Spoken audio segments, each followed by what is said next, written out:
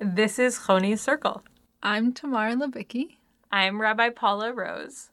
And on Choni's Circle, we are going to explore Jewish texts from the Torah through the Talmud and lots of traditional commentaries to grapple with climate change, to help us process our emotions about climate change and about this particular moment, and to help us try to make sense of the world that we find ourselves in.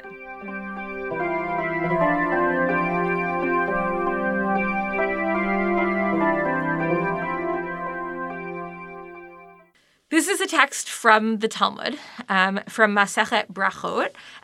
So it's coming in the context of blessings that we say over all kinds of everyday occurrences. And this is a saying that we get from the sage Ben Zoma. He used to say, "How much effort the first person exerted before he found bread to eat. He plowed, sowed, reaped, bound sheaves, threshed, winnowed, separated, ground, sifted, kneaded, and baked, and then ate.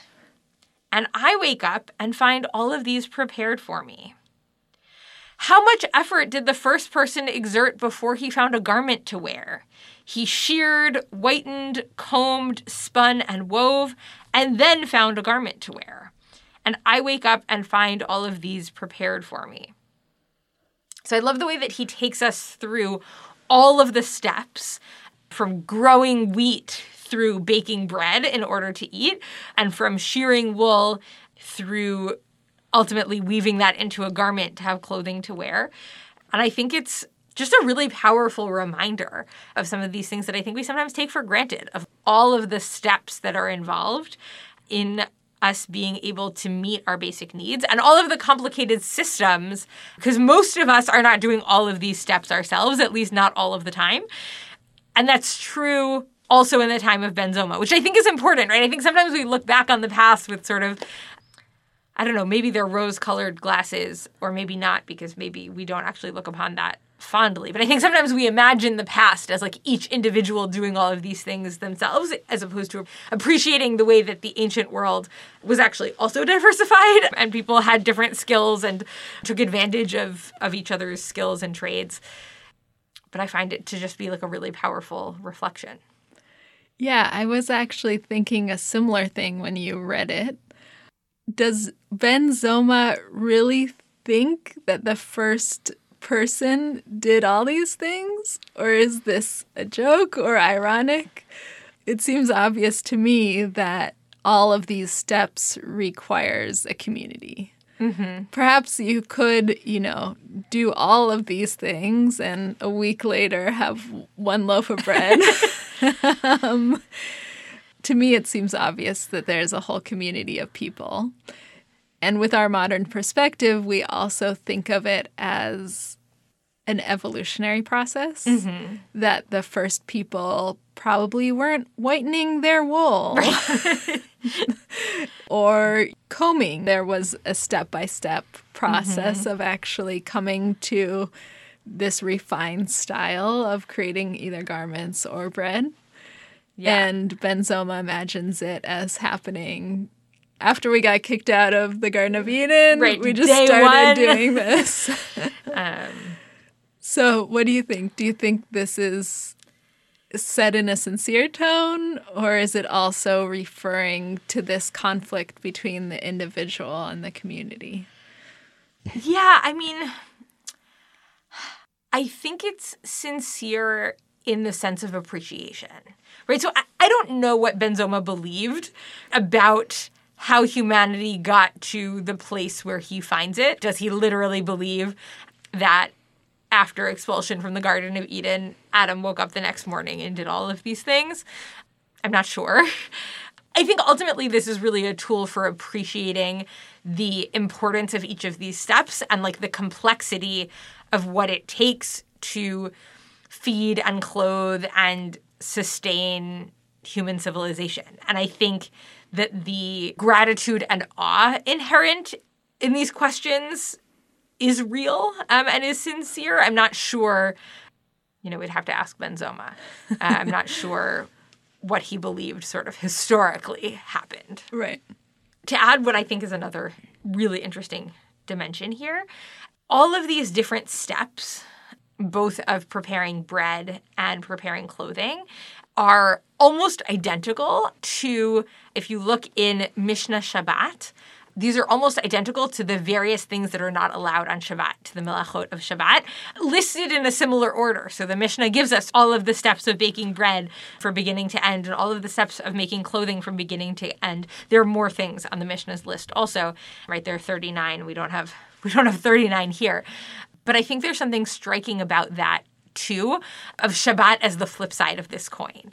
There are so many steps that are needed just to keep people fed and clothed.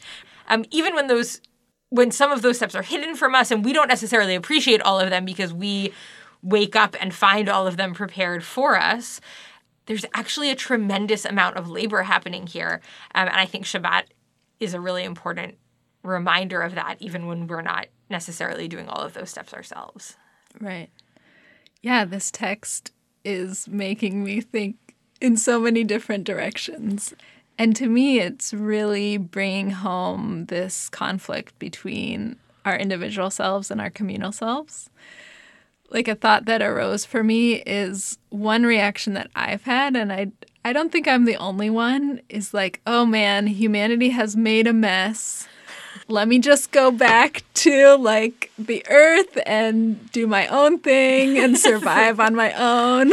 I mean, there's a whole like survivalist movement. So yep. I know I'm not the only one who has had this thought. So it's this idea that everyone else has messed up, but maybe I can go it on my own. And to me, this text is like, all right, you want to go it on your own? Like, time to plow, sow, reap, bind your sheaves, etc., etc. Yeah, and I think sometimes there's an instinct, I think in particular because of the ways that like humanity has made a mess of this planet, to find this praiseworthy, right? And so for us to say like, oh, wow, right, there's a value there, right? Like there's actually some kind of inherent value in doing all of the labor yourself, that is like a beautiful and character building, and somehow there's like inherent value, I guess, in removing yourself from all of these interconnected systems. I think some of that comes from the ways that these systems can be really damaging to the planet and to all of the people involved. But I think that this text really challenges us not to see that independence as a value in and of itself, right? To say that actually there's something really beautiful and sacred about the fact that we need each other and about the fact that we can work together so that each of us, right, each of us still contributes to this system and is part of ensuring that everyone has enough to eat and something to wear, right? But this text doesn't actually see it as a good thing to do all of those things yourself. That's definitely not the ideal. Right. Yeah, I really like how you expressed this idea of both gratitude, really appreciating that all of these objects, in this case talking about objects that really make our lives easier and more pleasant, maybe being able to take a moment. And as you said, this is from Brachot, so that's the whole, well, I shouldn't say whole point. That's one of the points of Brachot, is the ability to take a beat and feel that gratitude. And we are usually expressing that towards God. So it's very interesting that in this holy book about expressing gratitude towards God, here comes Ben Zoma and being like, oh, well, maybe you should feel a little gratitude to your fellow man as well. Yeah. Lahavdil, not to compare the Talmud with what I'm about to describe, there's a book by A.J. Jacobs about gratitude. I don't remember what it's called. We could look that up. We can maybe insert that later. But his premise is cultivating gratitude for like each step of a process and like going as far back as he can to like offer gratitude for each step, right? It's in some ways the gratitude angle on this text. So, he buys a cup of coffee, and there's obviously gratitude for the coffee and for the person who made it.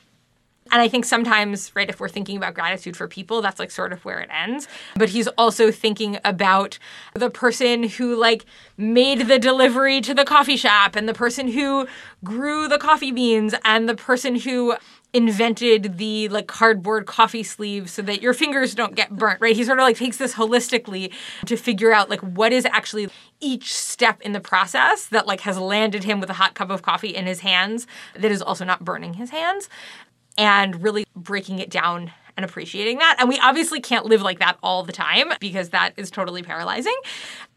But I think it's also really important, right? There is something really powerful about waking up every day and realizing wow, actually a tremendous amount went into the fact that I can open my refrigerator and there's food there for me to eat. And I think sometimes we sort of only look at those first, if we're even thinking about gratitude at all, right? We're lucky if we make it to those first few levels.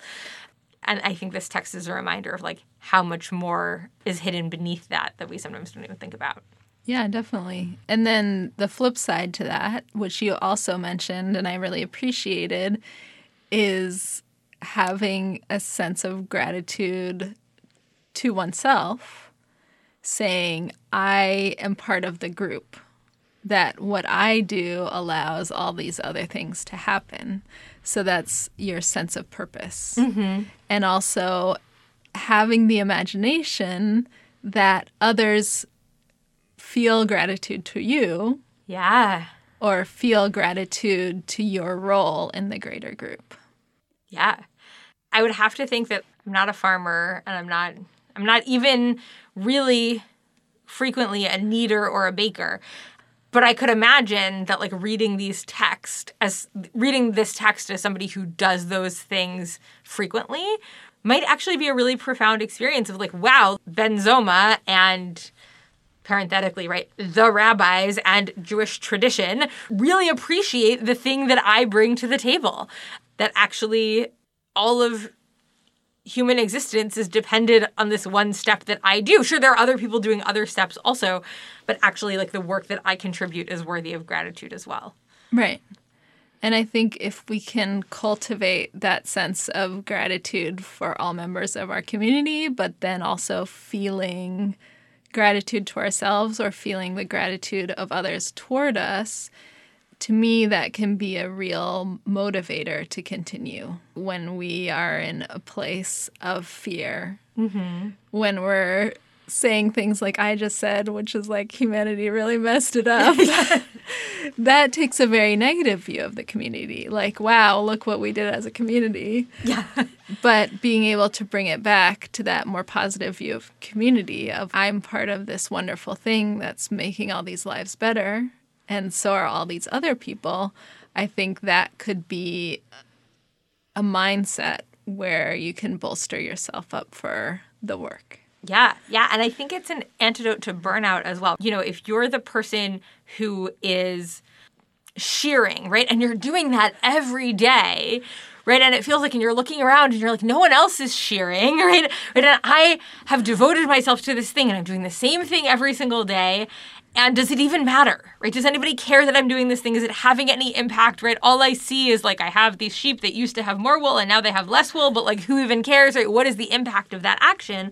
And this is a reminder that actually we are operating as part of this interconnected ecosystem. And so, whether it's about fighting climate change or anything else that's really important to us, right? When it feels we're working on something that's so important and we feel we're just beating our heads against a wall and nobody's listening or nobody's joining us in that activity, right? This is my thing that I'm doing and why isn't anybody else doing it with me? I think this is an important reminder actually that yes, I'm doing my own thing and maybe it feels nobody else is doing it with me, but somebody else is doing their thing and a third person is doing their thing. And when all of us are doing that together, that ultimately that's what actually brings about change, right? But I don't need everybody to do the same thing that I do.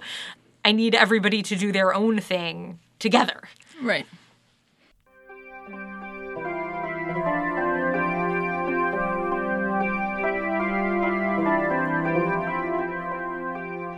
Rabbi Paula Rose, the Associate Rabbi of Congregation Beth Shalom in Seattle. This podcast is a project of Congregation Beth Shalom and Ahavat Ve'avodat Adama, our community's environmental group. Choni's Circle was recorded in Seattle, Washington at Full Track Productions. It was produced by Tamara Lebicki and Dave Dintenfass. With original music by Ella Lebicki-Feldman. Thanks for listening and learning with us.